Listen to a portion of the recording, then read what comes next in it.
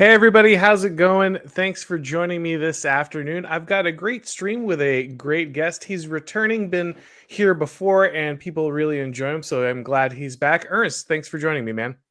Thanks for having me on again, Oren. I'm looking forward to the chat. And just a little bit of context here for tonight's broadcast here from the Dark Continent is that I'm currently sitting in the middle of a rolling blackout. So that's why my lighting is a bit ominous. I'm using my backup little battery light here, and then also my internet modem is hooked up to a small battery. But otherwise, it's pitch black dark out there. There's no power in my entire area. Yeah, it's the excitement of broadcasting from South Africa, and we'll get into a lot of the implications of that here as we go along. I know that the organization you're a part of has a lot of different approaches to that kind of thing, so that'll certainly work into our larger discussion. But the reason I wanted to have you on is there was this debate at the beginning of the year. A lot of people in our sphere probably saw it. It was Carl Benjamin, Sargon of Akkad, and Peter Hitchens. And they were going back and forth about the future of Britain. Peter Hitchens, to his credit, has been saying for many, many decades that Britain was in a very bad state, much worse than people understood. That things like the Tory Party were actually a great threat to Britain, not a vehicle for conserving it. And he, again, in his defense, he was right about a lot of those things. But kind of his approach was, okay, well, this is over, this is done. There's nothing left to save. The only thing left to do now is leave Britain and start somewhere new. And Carl Benjamin took umbrage with that, and he said, look, this is my home, and I don't care how bad things have gotten, whether you think they're in a fixable state or not. My family lives here, my children live here. I want this for the next generation of Englishmen. And so they kind of had a back and forth, and they've kind of made up in certain ways since then. But the first thing I thought of was your essay. You did an excellent essay in I Am 1776 about kind of what it means to fight for your country, when you need to leave and when you need to stay. You've thought about this kind of thing a lot. And so I wanted to have you on to talk a little bit about that subject. So I guess let's go ahead and start at the beginning.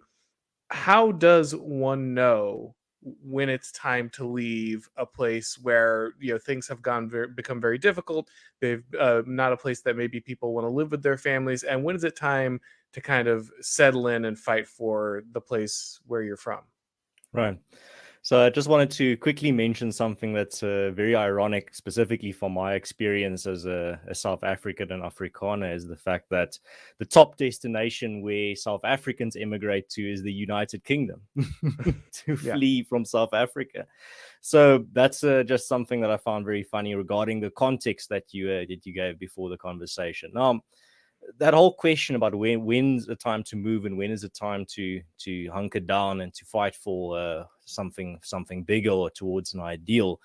This is something that specifically Afrikaners have been really fighting with and thinking about for a very long time. That's specifically why in my piece, I used the history of the Afrikaner specifically to convey my point. All these different points in our history, we've been faced with that question many times over hundreds of years. Just to name two major examples, the first time this will help answer the question is specifically with the Great Trek. So in 1806, you have English of the British Empire taking control of the Cape, 1806, and instituting a ruthless process of Anglicization and cultural suppression there at the southern tip, there at the Cape Colony. And as empires tend to do, I think this is not something unique to South Africa, and that was the primary inspiration behind the Great Trek, where my ancestors, the Boers, trekked into the unknown interior. They had decided that it was a time to move because they had, and maybe to demonstrate the point of this is not just a move away for more material wealth or for more security or for better prospects. This is actually quite the opposite. They're moving for immaterial things. They're moving for things that can't be quantified. So they would have been far better off materially if they had stayed in the Cape. under British rule, under British occupation. They would have had better business opportunities, better security, better infrastructure, better schools, better pretty much everything, service delivery, everything. And they chose to leave behind their farms, leave behind most of their belongings, and trek into the unknown. This is during a time where there's very little known about what's north. Where are we going? Well, anything's better than living here where our identity is being wiped out. So they were trekking for something that you can't quantify, you can't put a monetary value on it. The second example is the example of not moving, but when it was a time to dig, the first and the second. During that war, that's after the Boers had trekked into the interior. They had established two fledgling republics, the Oranje Vrystaat and the Transvaal Republic. And those two republics then discovered gold and diamonds. So once again, the eyes of empire fell on them, and the British pretty much wanted that gold and those diamonds, and that leads to the breakout of the first and the second Anglo-Boer War. And during that time, the Boers didn't move. They then decided now is the time to dig a trench, quite literally. So when faced with an existential crisis, this time around, they decided that this time they have to stay and fight. But at both times, it was an existential threat that needed an answer.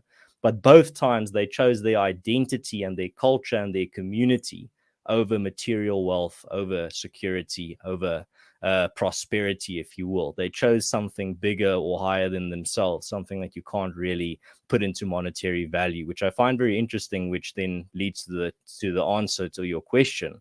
When is it time to move? When is it time to dig a trench? Well, I think that's going to be up to you about what you value. And we can get into that into this chat about specifically what is of value. But I think the crux of that answer to that question would be any one of your viewers personally asking themselves, what do they value most in this life? What do they value most in regards to their family? Do they value their house? Do they value their bank account? Do they value their history? Do they value their identity?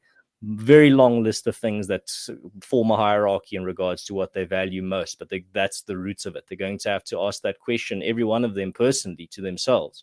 What do they value? And that's going to bring them much closer to the answer, whether it's a time to move or a time to dig a trench. Yeah, there's a lot of good points there that I want to unpack. I think there's a lot of important stuff there. So the first thing you said is the first place that so many Afrikaners want to leave to go to is the UK, right? And this very debate that has kind of spurred this stream was about the future of the UK, and so that brings up, I think, we'll get to the other reasons why, but that brings up a really just a logistical question for a lot of people who would say, oh, you have to flee, you have to start something else, you have to start over. There was a point at which the globe had places, you could head to the heart of Africa, you could head, to the New World, you could head westward and expand. And people could escape this kind of thing. But it's increasingly clear that when you're fleeing one area, you're only heading to a place that's heading the same direction but slower. I know you've said this many times. You guys are a few decades into the future of much of the West, and that's a difficult thing for sure. Yeah, it's the saying of living somewhere where the future has already happened. Somewhere it's like South Africa, the future has already happened. Somewhere like many European countries in the United States, you're still living in a blissful past where you're still waiting for the future to happen. But why would you give up the opportunity to get a free glimpse into the future? I mean, that's the most perfect opportunity. But there's another important point that you made there about, in the past, there were places to run to or to flee to. A good example is specifically what Alistair Sparks, a South African political commentator, wrote about in the early 90s. So he wrote then when the 1994 elections were on the horizon. He wrote about the cultural anxiety that he saw Afrikaners experiencing around him. And he himself wasn't an Afrikaner. He was an English-speaking South African. But he understood the anxiety. He wrote in his book that because what he saw around him, he just looked at his own experience and the experience of the Afrikaners. And he realized that should this 1994 experiment of new South Africa not work out, Alistair Sparks realized that he could emigrate as an English South African to any other country in the Anglosphere, whether that be Australia, New Zealand, Canada, England, and the like. And he would still be relatively at home in a community that speaks his language and largely shares his values and his culture and his British heritage with him. That's not the case with the Afrikaners. We have nowhere to go to. It's often a common misconception that people just think we're just Dutchmen living here at the southern tip of Africa. It can't be further from the truth. We've very clearly and distinctly become our own cultural group and our own group here at the southern tip of Africa, a folk, if you will. And we don't have anywhere else where we can go where we will be surrounded by our people that speak our language and that share our culture. And a good example of that is where during the Anglo-Boer War, the Boer general Christian de Wet, I think it was Christian de Wet that said, let me just check here, that said, yes, that I would rather stand with my people on a dunghill than in a palace among strangers. So that's at the end, or near to the end of the Anglo-Boer War. And you have to understand it in the context as well of nearing the end of the Anglo-Boer War, is that you're in a situation where your guerrilla fighters are fighting against this empire, against the existential threat, but your women and children have been put into concentration camps and they're dying at a rate where more women and children died in those concentration camps, Boer women and children, than soldiers on both sides combined. And then the Boer resistance basically came to the conclusion that worth our extinction. That was pretty much the conclusion that they came to. We have to surrender, because if we keep fighting, we're fighting for our sovereignty, but there's not going to be any of our women and children left if we do. So once again, that's the point that they've reached. And there's a great quote by MP van Wyk Louw, one of the great Afrikaner philosophers, that actually demonstrates this perfectly, where he says, as is always the case in South Africa, it is the Afrikaner who is once again in the trenches. Because for him, it is not primarily about profit or loss, but about survival or ruin. So again, you're at this point where it's not just a case about deciding, should I go to somewhere where I'm going to have better opportunities or not, better safety or not. It's a question of, am I willing to move somewhere and my identity going extinct? Am I willing to be part of that generation that forgoes our Afrikaner identity and becomes and assimilates into a new one abroad?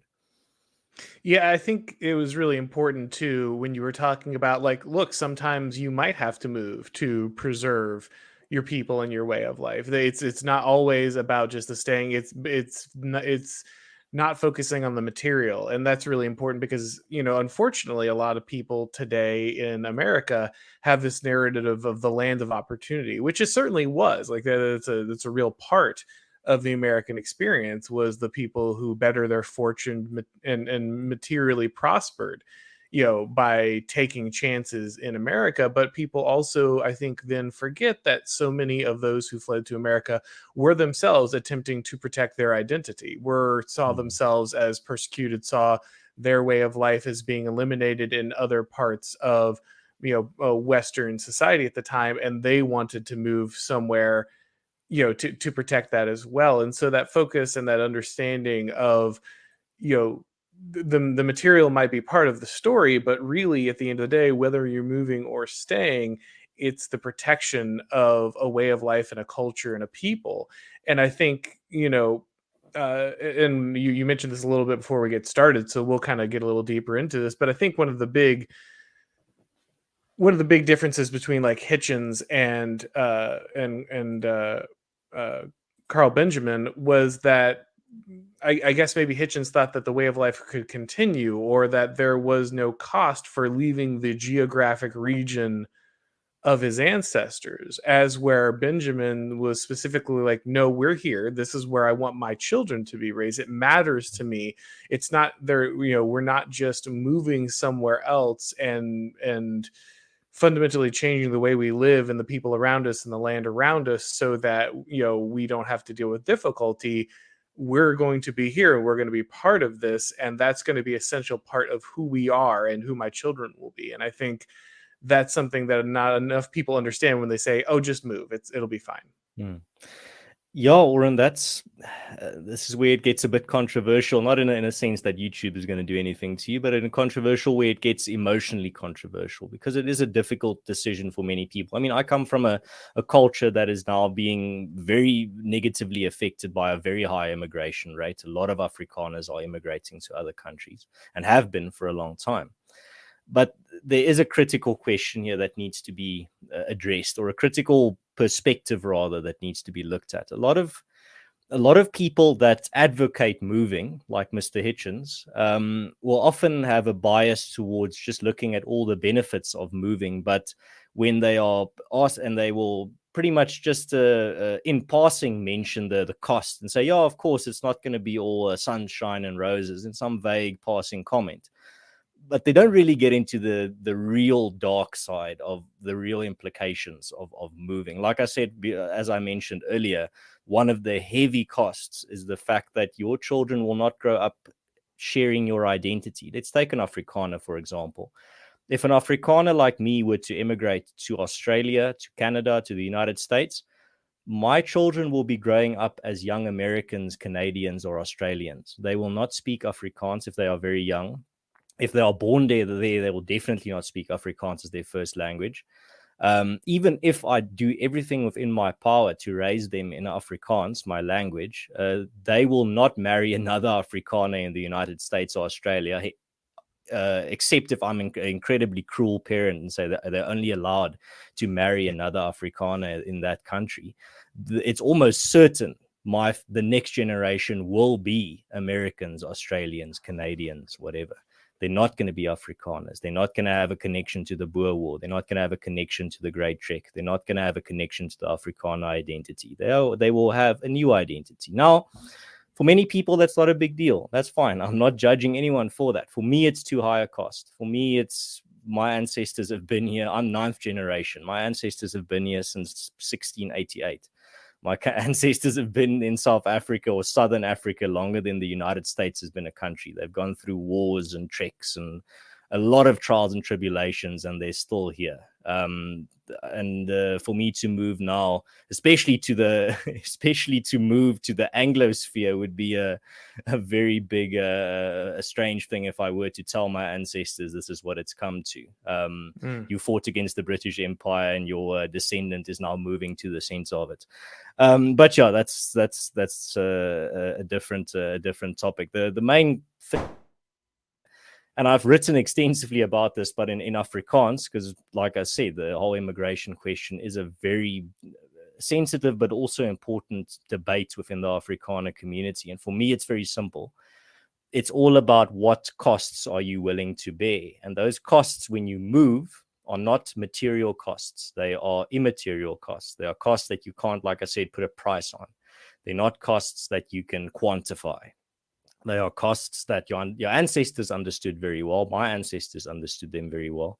But if you're willing to make those costs, take those costs where the people that come after you, your descendants, don't share your identity, your culture, or your heritage, that's fine. I'm not willing to take up that cost. And there's a good example again from my own history, or the Afrikaners' history, that demonstrates that, and that's the fact that the majority of my ancestors are French Huguenots, and they also moved for a specific reason. The French Huguenots moved because they were being persecuted in their homeland. So a lot of them moved to South Africa to continue practicing their religion. They didn't move to preserve their French identity. They moved to preserve their religious identity, to be able to still practice their religion and worship their God. And the reason is, well, the result is that nobody in South Africa speaks French anymore, has any connection to France, but we're still Christian.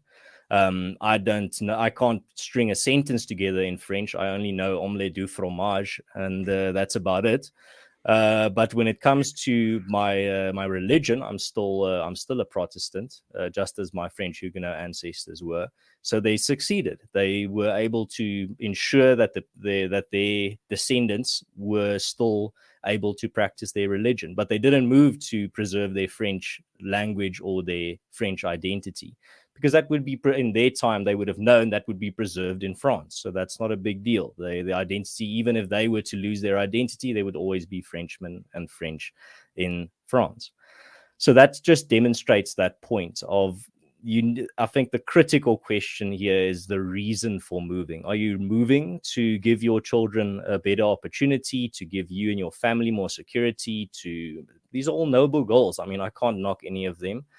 But you should also, or are you moving or staying to preserve your identity or to practice your religion, or many of those things that you can't put a price or a quantity on? And it's a difficult question. It's something, like I said, it's in South Africa, a very sensitive and controversial debate. It can get very heated. But again, I think it is because it is dealing with things that are very deep. It's dealing with things that not willing to admit that this all is about matters as deep as identity and your existential issues. Your subconscious understands that it is, and that's why it's such a provocative and emotional debate, because your subconscious and deep down, you know what's at stake, even if you're not really willing to admit it openly at that point. The standoff at the border is heating up between Texas Governor Greg Abbott and the federal government. Politicians will never let a crisis go to waste. We have been invaded. The crisis is being used by Republicans as a photo op, by the Democrats to expand their voting base. More than 85% of everybody reaching the border is coming in. That's the definition of an open border. Just down the road, you can get in no problem, no Humvees, no armed guards. What people don't realize is there's a way around everything. The Blaze Originals team traveled to the Texas border, ground zero of the most controversial news story of 2024. With some experts estimating over 4 million border crossings in 2023 alone, we embedded with the Take Our Border Back convoy to investigate. What if the entire narrative you thought you knew was a lie? Go watch the real story of Texas versus the Feds and how the elites use the border crisis against us by visiting realbordercrisis.com. And use code TEXAS for $30 off an annual subscription to Blaze TV. No, I'm interested, and obviously this dynamic might be very different in South Africa, but it is a dynamic that I think plays out in both America and Britain. So maybe you can tell me if there's a similar one there. I think a lot of this for people is generational. I think that a lot of the previous generations in both America and the UK felt like they were doing fine, or maybe some of them realized that something was wrong, and like Hitchens, they pushed back, but they weren't really effective in it. And now that perhaps the tipping point has come, so many people of that generation, kind of the boomerish generation or the late Gen X, they look at it and they say, well, I did my part and it didn't work, and so there's just no solution now. As opposed where it's the young, I think, who see this as something that has to change. They're the ones saying, no, we can't just sit back and say the game is done, this is over, we have to find ways forward. And so I wonder if, again, it could be very different in South Africa, but is there a generational aspect to this as well? In South Africa, not as, in my experience, not as clearly. In South Africa, there's more of a heritage or background aspect to it. So if you grew up in a household that didn't really instill values or a sentimental nature or appreciation for your culture, or a pride or a appreciation for being a Boer or for your heritage, or taking pride and taking or many positive emotions from your identity, and your identity is very important to you. If you grew up in that type of household, then in my experience, those types of people are a lot more connected to Africa and would rather stay here, even if things get tough, to give their children that opportunity as well. Because there are things that are, like I said earlier, keep getting back to that. There are things that you can't quantify. There are things that I wrote about this in a recent piece for the European Conservative as well, where if you compare Africa to Europe or the Western world, there's a lot of security and material prosperity in the West, but it's also being ravaged by mental health catastrophes and a struggle to find meaning in monotonous modern life. Many youths of identity, and the thing is, it doesn't really happen in places where people have a strong sense of identity. When you have a strong sense of identity, there's something that roots you. There's something that you can stand on, some solid ground, even if things around you are quite tough. And I think Samuel Huntington actually put it best, where, I mean, he wrote that very seminal and very inspirational and a prophetic essay back in 1997 called "The West and the Rest." And in that essay, he says that in the post-Cold War world, the most important distinctions among people are not ideological, political, or economic. They are cultural. People and nations are attempting to answer the most basic question humans can face. And that question is, who are we? And they are answering that question in the traditional way by reference to the things that mean most to them. So that again comes back to that point of you have to personally ask yourself, what is most important to you? That's going to vary from person to person. You can't really prescribe that to any specific person, that these are the things that you have to value. You're going to have to ask yourself genuinely deep down, what are the things that at your core form a part of you and that you can't just throw away. And that's important, because if Huntington is right and that our time is going to be defined by quests and quests for identity, quests for community, that we have boatloads of here in my community here in Southern Africa, as dysfunctional as it may be.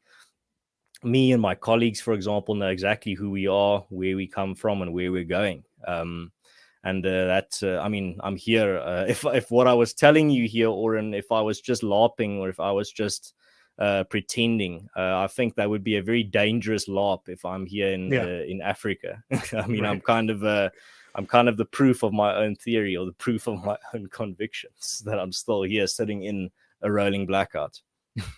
Well, I wonder, do you think, is it a function of affluence and ease, the inability to maintain and find meaning through identity? Do you think that's a major component in kind of eroding that? It's interesting that you mentioned that, because just the other day I read about so there was this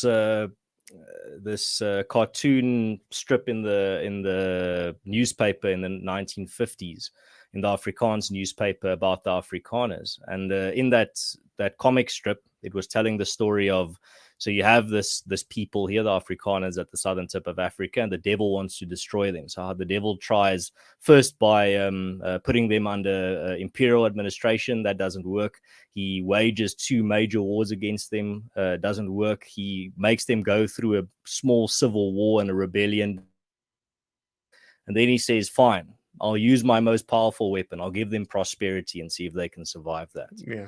And that's I think that's very relevant to your question in regards to where does a lot of this come from. I think it comes from comfort. It comes from convenience. The convenience and prosperity, but specifically convenience, is the devil's most favorite tool of temptation, to have people give up their most cherished cultural treasures, their most foundational sovereignty. They'll give up for comfort, for a little bit of just enjoyment or pleasure or comfort.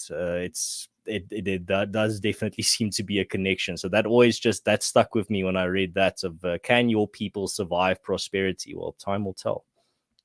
Yeah, and a huge question, of course, here in America as well. And I guess, I'll just go ahead and read the line, because I really enjoy this line from your piece here. Again, if you guys haven't read it, it's over at IM 1776. Really, really excellently done. But let me see here. Where did it go?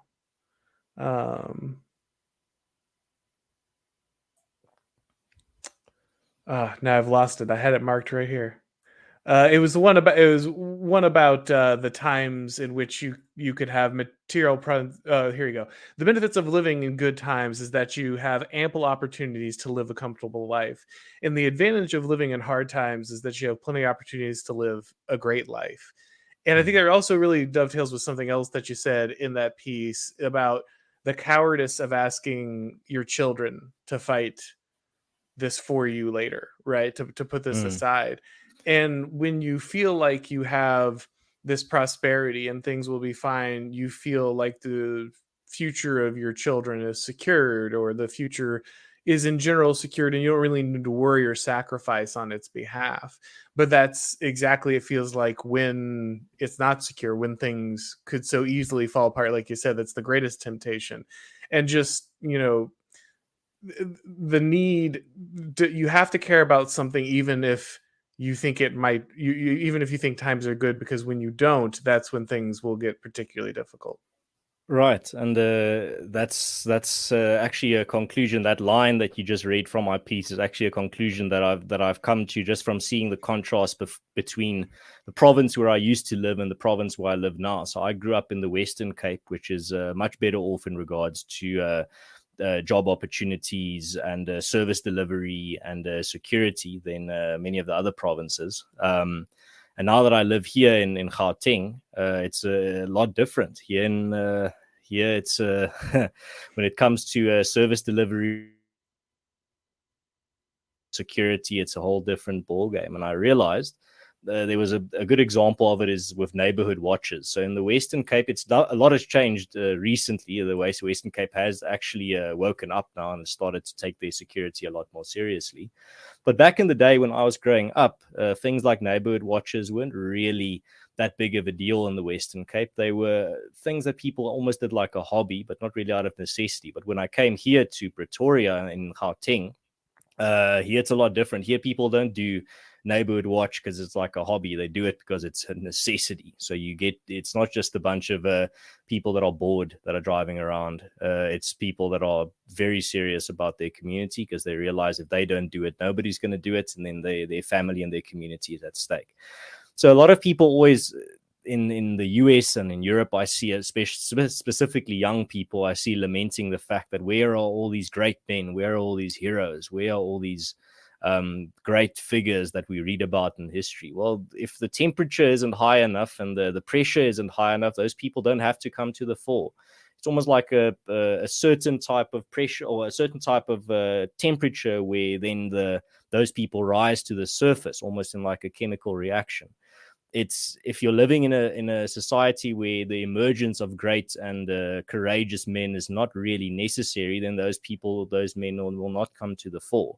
So it's not surprising that in places where it's still going very well, you're not seeing this type of man or this type of person coming to the fore. That only happens when times get tough. So to get back to that line, yes, in good times, you have the opportunity to live a comfortable life and an ample opportunity. And in hard times, you have ample opportunity to live a great life. In hard times, you're also going to have a lot of opportunity to witness great men and women come to the fore, great heroic figures around you. That's also going to be one of the things that you will notice during tough times. And don't get me wrong. What you're going through in the United States is not hard times. No matter how much many black pills you take, you are still living in very, very comfortable, nice times. You can talk to me again when you've had only 3 hours of electricity a day for a year. Then we can start talking about hard times. And when you hear about people down the street, people breaking into their house and violently assaulting them, or hearing about massive unrest where dozens of trucks are being burned and people are being assaulted and attacked just on the highway because there's a massive unrest there. Things can get a lot worse, and you have to keep that in mind. I think there's a lot of danger, specifically in Western countries, for getting too ahead of yourselves and regarding, now the tough times are here, the hard times are here. This is the hard times that they're talking about. The good times are gone. No. Is not something that happens overnight. It's something that happens over decades. It's not something that you're going to wake up. Just as an empire doesn't fall overnight, so too does hard times not just appear on your door one morning, at your door one morning when you wake up. It's something that slowly and insidiously seeps into your environment and into your community. And it starts with little things. It starts with graffiti that's not being cleaned. It starts with a cemetery that was vandalized. It starts with an 80-year-old woman getting mugged in the street. That's the first little signs of hard times, but it's very small and very subtle. and you won't notice until it's upon you. But like I said, it doesn't happen overnight, but one day it will feel like it happened overnight because it really does catch you off guard. Yeah, I think you're right to point out that, we're only at the very, very, very beginning of things here in the United States. There's still incredible material wealth and safety comparatively to situations that many, yourself included, are in. I do hope, but that's one of the reasons we have this conversation, right? One of the reasons we're talking to someone from the future is is in hopes that it might change, because we are seeing those things, with those little things that you're talking about, those signs, those indicators that do tell you that the thing, what's approaching, they are here, right? We do have unchecked riots in the streets. We do have cities that simply allow, mass theft without any penalty. We do have police unable to arrest criminals due to political restraints. We do have these things starting. We do see, I believe trying to think, as Wells Fargo just announced that it's going to pare back its mortgage lending except for minorities here in the United States. We do see this deterioration that has occurred, that favored groups, unpoliced crime. We see this, and so it's not something that it is here. It's nowhere near as advanced, but it is here. And so I think many people are hoping, that there are options, that there are opportunities, that there are ways to avert, some of this. And so that's kind of the second part I wanted to talk to you about, because I know a big part of what you do is being involved in an organization that is about the trench digging, right? And so now that we kind of have talked about, when and why you might dig trenches, I want to talk a little more about what that actually looks like, because so many people in America are looking at the system and saying, this can't be solved. The institutions are redeemable. What do we do now? And I think you're living in a situation where the state institutions are already well beyond that, but you guys are looking at alternatives in order to protect your community and ensure the well-being of communities like that. Can you talk a little bit about kind of the work with your organization, the work that they do, and these alternative institutions, and that might be able to help people through difficult times like that when they're trench digging? So what the organization that I work for is called AfriForum, which is a community-based solutions organization, and also a civil rights organization. It's strange in South Africa, when you mention civil rights, Americans think of very much specifically in their context, but South Africa has its own context surrounding that. But anyway, so we have 300,000 donating members. So it's not just a little button that you go click on the website and you become a member, like liking a Facebook page. It's you have to give a minimum amount of a donation. So you have 300,000 of those. Actually more now, I think 310 as of this week. 310,000. And we've established many things. We've established 150 neighborhood watches all across the country, farm watches as well. We've developed emergency support services, and we have more than 155 AfriForum branches all across the country. And these branches do everything from painting street signs, filling potholes, planting trees, planting community vegetable gardens to help people in their community that need it, and a lot more. We've got our own publishing company, film and documentary production company, own theater, and that we're just one branch or one part of a much larger solidarity movement. So the solidarity movement has many other organizations as part of it in a network. And these organizations focus on other things. So they focus on, for example, Help in the Hunt, Helping Hand focuses on helping people in the community that need assistance, like the children that don't have food or funds to go to school, and they need the type of support.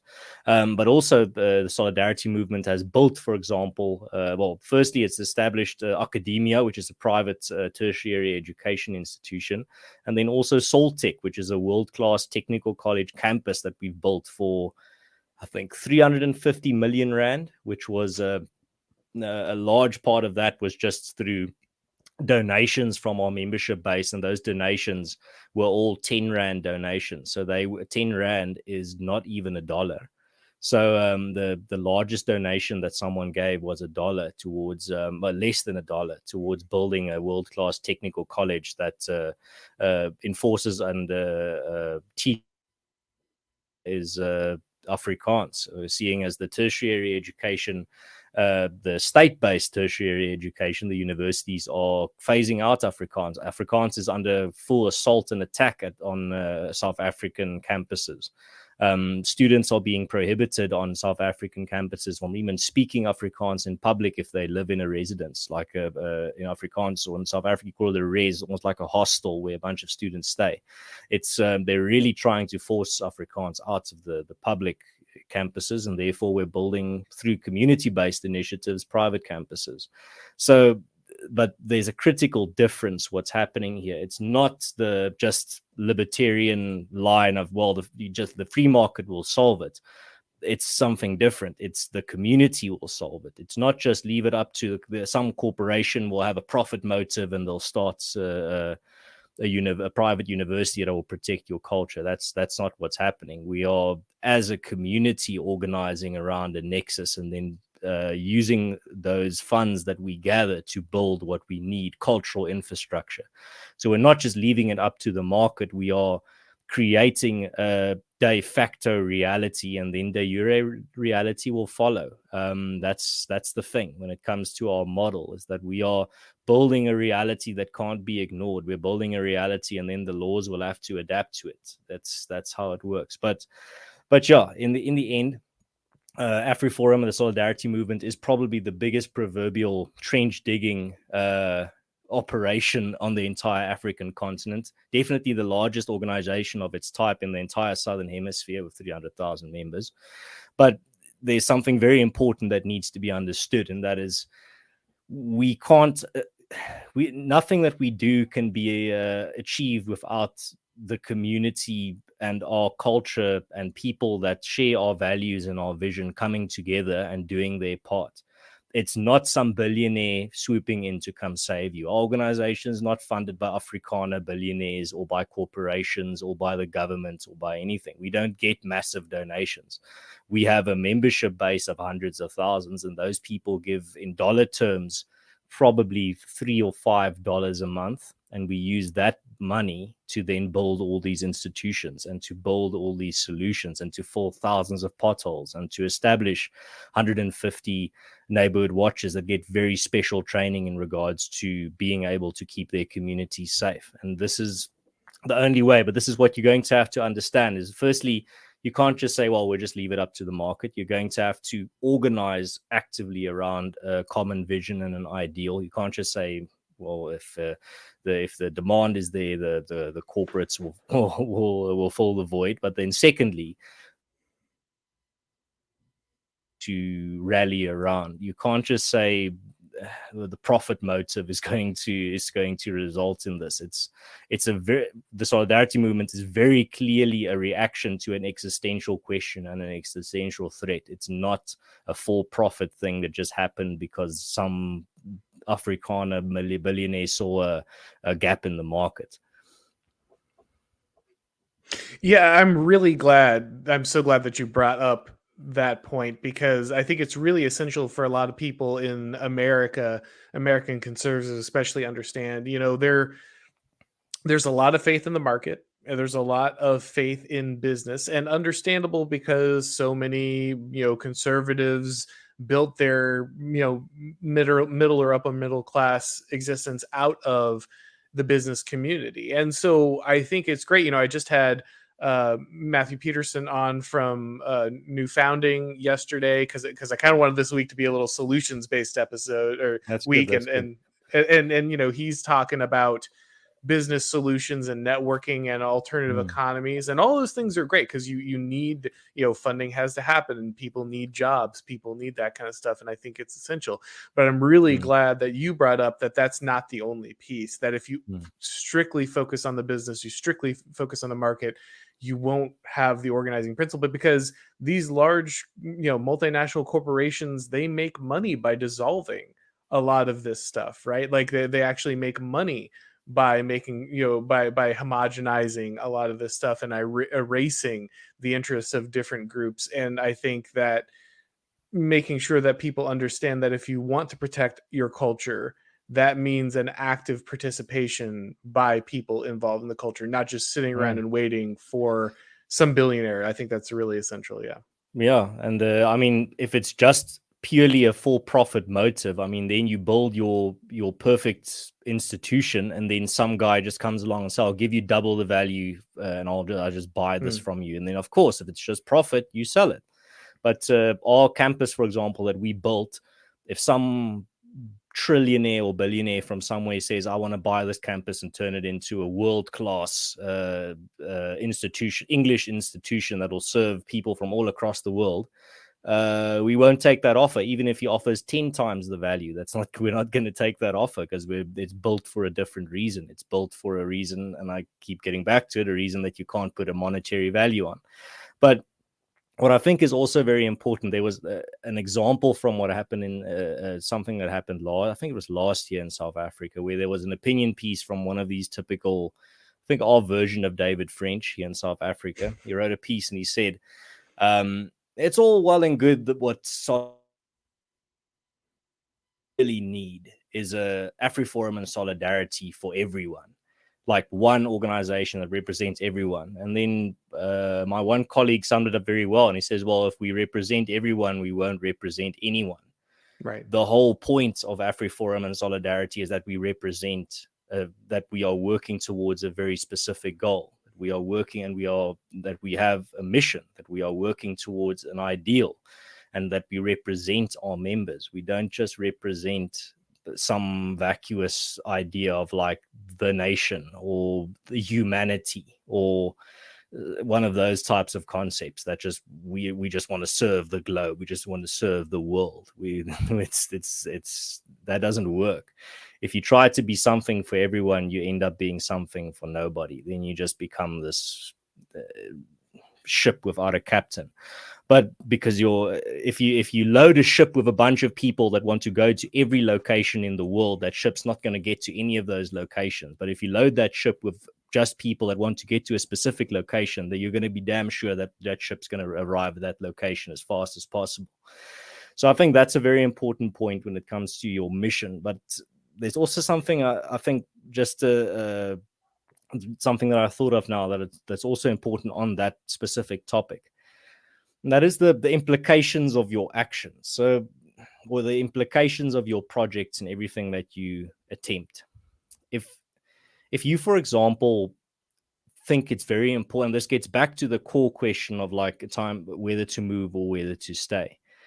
Let's take the example of, and this is something that's in our circles has been talked about a lot, of like, and you reference it very specifically sometimes, like the need to win or the wanting to win. But there's a critical question that needs to be answered, and that is, are we willing to give up everything to win, or are there some things that just can't be forfeited, and it pretty much means that we forfeit our soul in order to win, like that very famous verse of what will it profit a man if he were to gain the whole world yet forfeit his soul? And I think that's one of the things that needs to be discussed robustly and honestly, is that if you are willing to give up your core values in order to win, if you're willing to give up the very things that make you and your community and your people what they are, if you're willing to give up those things in order to win, then how valuable are they really? What message are you sending to people? If your whole thing is,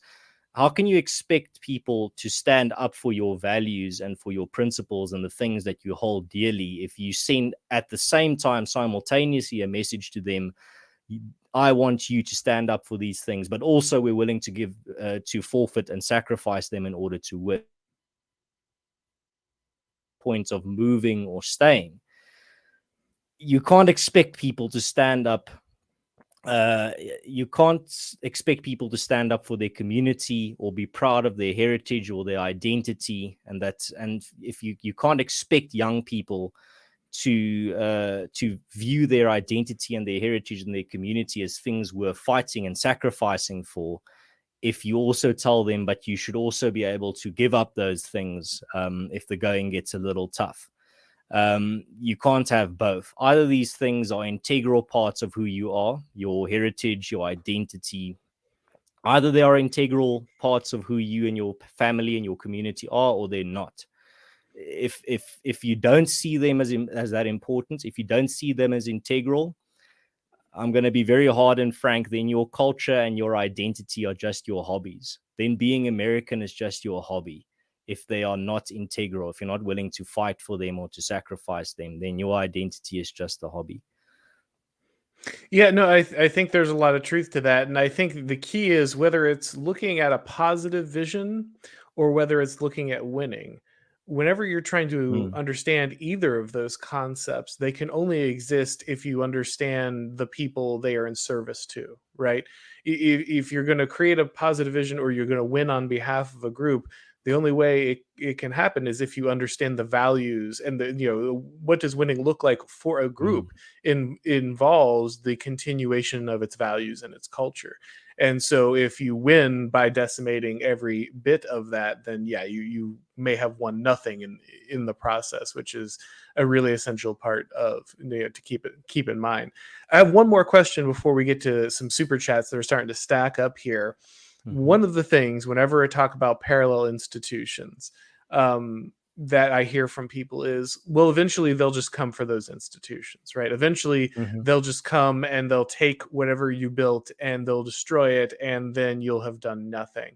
What do you say to people who say, well, there's no point in building these parallel institutions because eventually at the end of the day, the state will just come and they'll demand them, and then you'll have nothing out of it?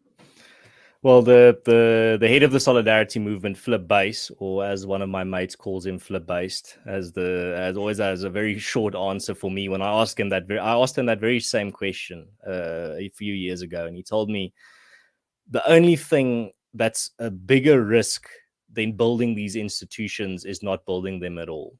The only thing that is a bigger certainty of defeat would be to just accept defeat in that moment. At least we are attempting. At least we are at the odds are stacked against us. There's a lot of risks and dangers in. Yes, we are trying. We are building towards something, because that's what our ancestors did and was successful. Our ancestors, the Boers, when they took on the British Empire, I mean, you could have just said, well, it's lost. We can't just stand up against the biggest empire on the planet. But they did. The Boers, when they trekked into the unknown, they could have just said, well, there's no way we can survive out there. We just have to stay here and live under British rule. But they went on that trek and they survived, and they built 2 republics. So it's a difficult question. It is definitely something that can't be ignored. I see one of my mates there is naming him by his nickname. You have to realize, as Flip says, that the only risk that is greater than trying is the risk of not doing it all. That is the biggest risk that you can take, because then defeat is almost certain.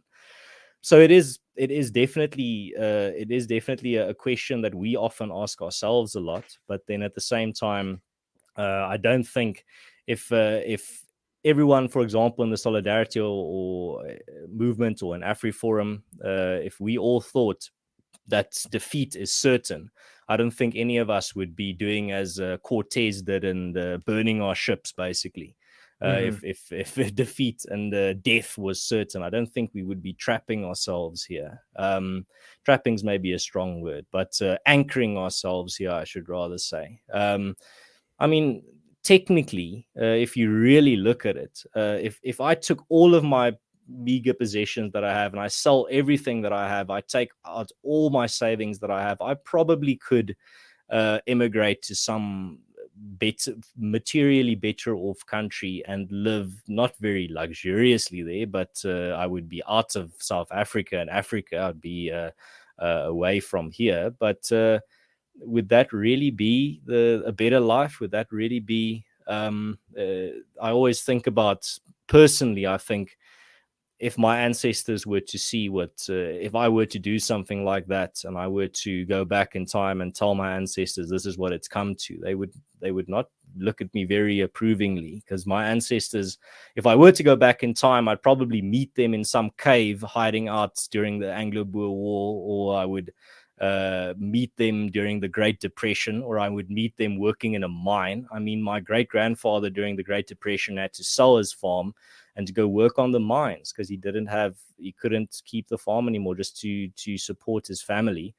And he did that. He did that sacrifice. But if he didn't do that sacrifice, I would probably not be here. So my ancestors have gone through much worse. And that's maybe a final thought on that question. Yeah, specifically Afrikaners, but also Westerners today. But our ancestors have gone through a lot worse. They've taken a lot worse gambling odds than us. Our odds are not great, but they're not as bad as some of the odds that our ancestors have gambled on and won. So, yeah, just to finish again, I think that I always just go back to that quote from Flip where Mr. Bass said that the only risk greater than doing something would be to do nothing. Yeah, absolutely. And of course, fortune favors the bold, right? If you go out there and take action, even if your chances were smaller before, they'll be greater than they were if you had done nothing at all. Right. All right. Well, let's go ahead and take a look at a few of these super chats here real quick. We've got Conquest Theory here for $10. Thank you very much, sir. He says the fact that the U.S. has yet to reach the point of South Africa and they're digging trenches means we should too. Winning may not occur in our lifetime, but we can turn the tide. And yeah, think about those quotes. There's that famous one from G.K. Chesterton. Rome wasn't. People didn't love Rome because it was great. Rome was great because men loved her, right? And if you're not willing to make that investment now, then you're like you said in your piece, that your children will suffer for it. And so like you said, America is pretty far away from South Africa right now, and then that's a good thing for us. But being willing to make those sacrifices now might increase the chances that your children don't have to endure that, and that's kind of worth pretty much everything at the end of the day.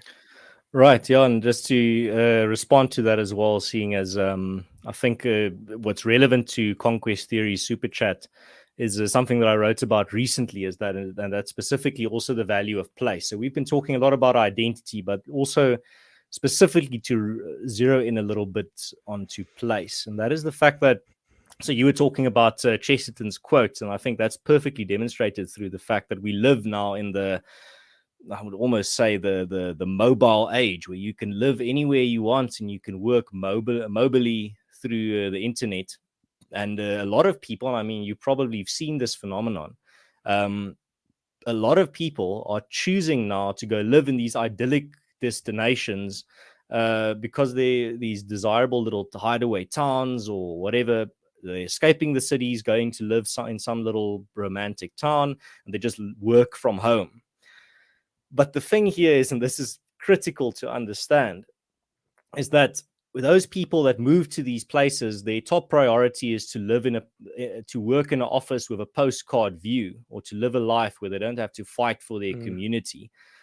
They move or act are always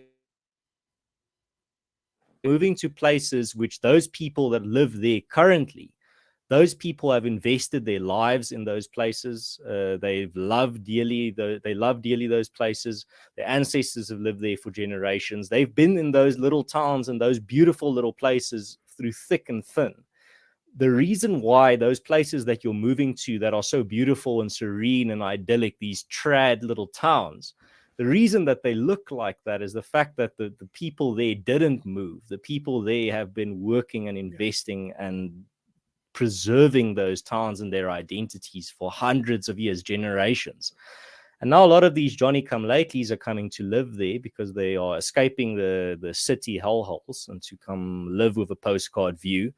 But they're picking the fruits of intergenerational responsibilities and sacrifices that they and their ancestors didn't make. And they are oblivious to these intergenerational sacrifices and responsibilities and traditions that made those little places great that they're fleeing to. So most concerning is that there's little to no guarantee that these new residents that are moving there from worse places will stay and fight when similar challenges arise in those places, which made them leave their previous home in the first place. You just become a prosperity nomad. So you just move to every place as long as the going's well there, as long as it's nice and beautiful, you live there. But then when the going gets tough, when the same challenges arise, when the water rises again, you just move to higher ground again. And everyone just gets trapped in this globalist mentality of the world is your oyster. So you just move to higher ground every time the water rises until one day, the very last day, all of mankind is just, you're just trapped in one little spot where there's no more place to run to. Everything is gone. Everything is underwater. There's just one little island left. Then there's nowhere to run to anymore. And you failed to build walls. You failed to build dikes. You failed to build what was necessary to stop the water from rising, or to stop the rising tide. You just kept fleeing until the point where there's now no more ground to flee to. So that's, I think, that quote from Chesterton is very important. The fact that Rome was great because people loved her. Those little places that people are fleeing to, and those towns, those aesthetic, beautiful, traditional towns that people are going to live in now, are the way they are because of intergenerational sacrifices and responsibilities. And unfortunately, frankly, most of the people going to live there just are completely oblivious to that fact.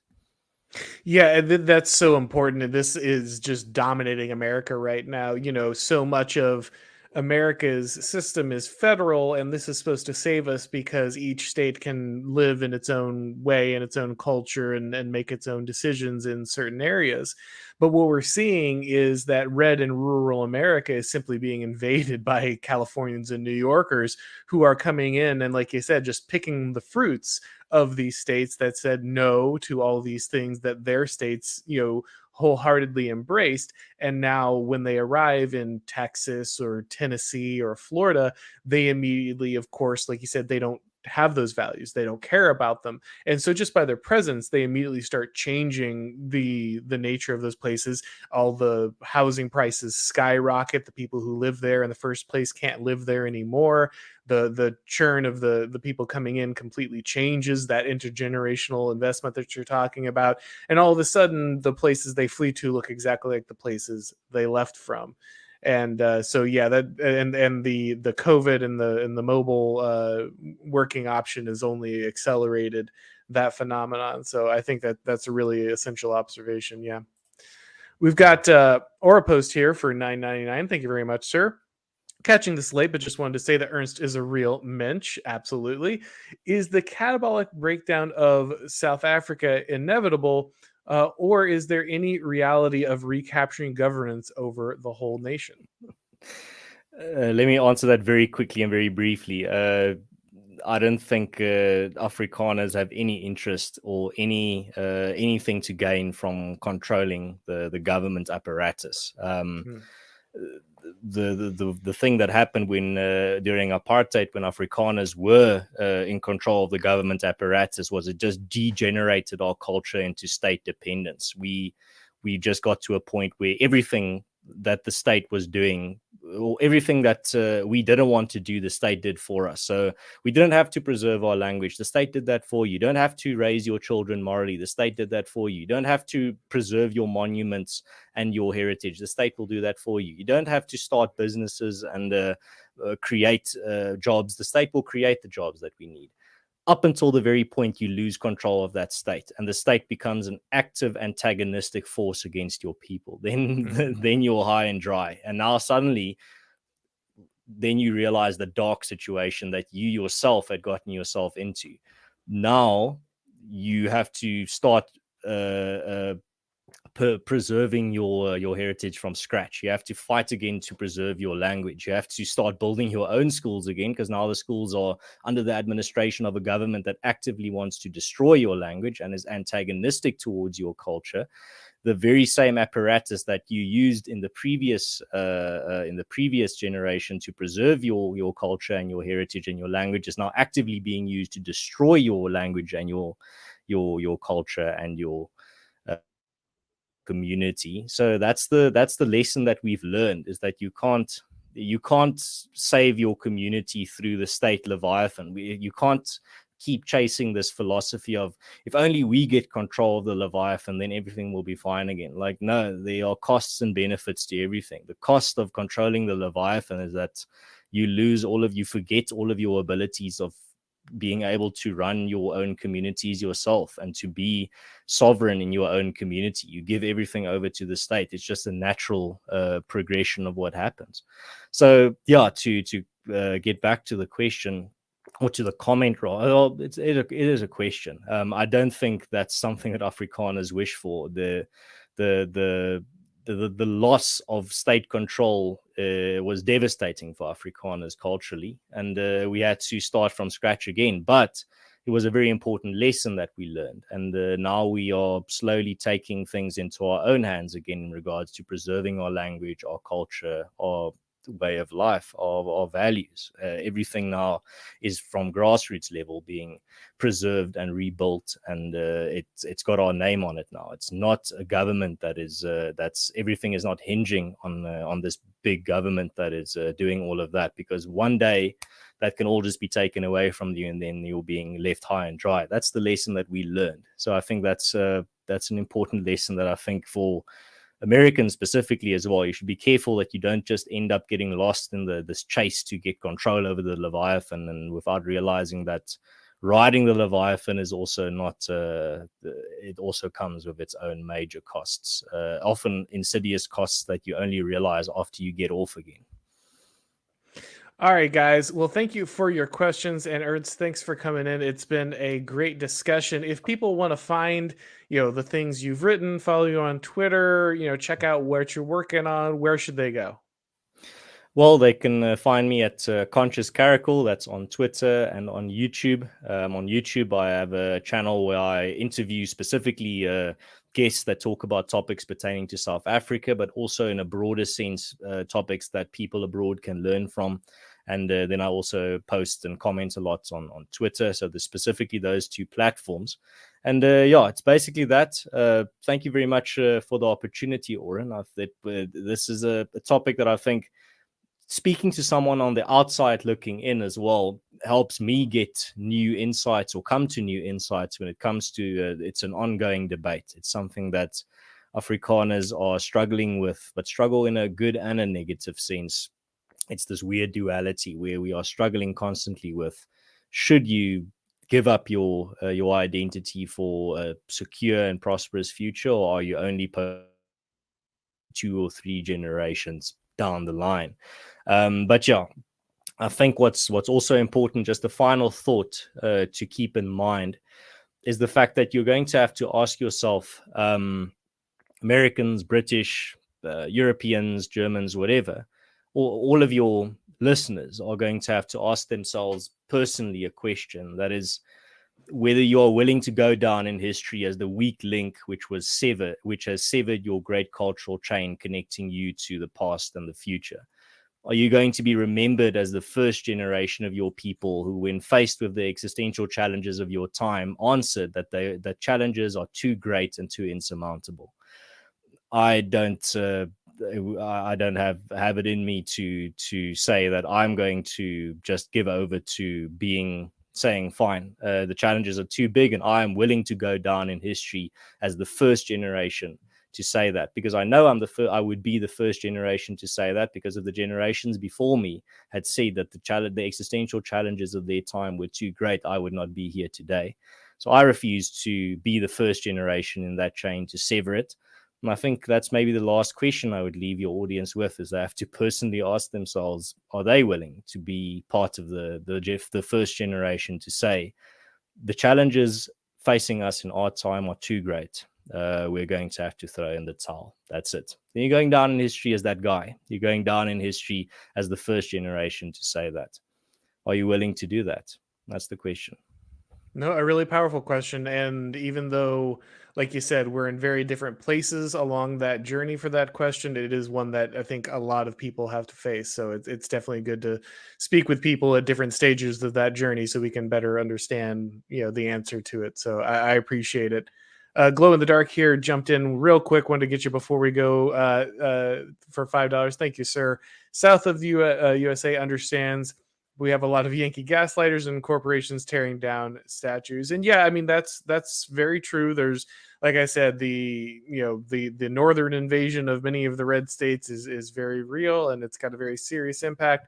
But like Ernst said, at the end of the day, you've got to decide, that is going to exist no matter what. And you have to decide, are you going to be able to stand up for that? And more importantly, are you going to be able to form a community that's able to defend it outside of perhaps some of those failing institutions, which I think is the most interesting thing that many people like Ernst, who are in kind of a little bit of a future situation, can bring some wisdom to for people like us who aren't quite there yet, but might need to learn those lessons in advance.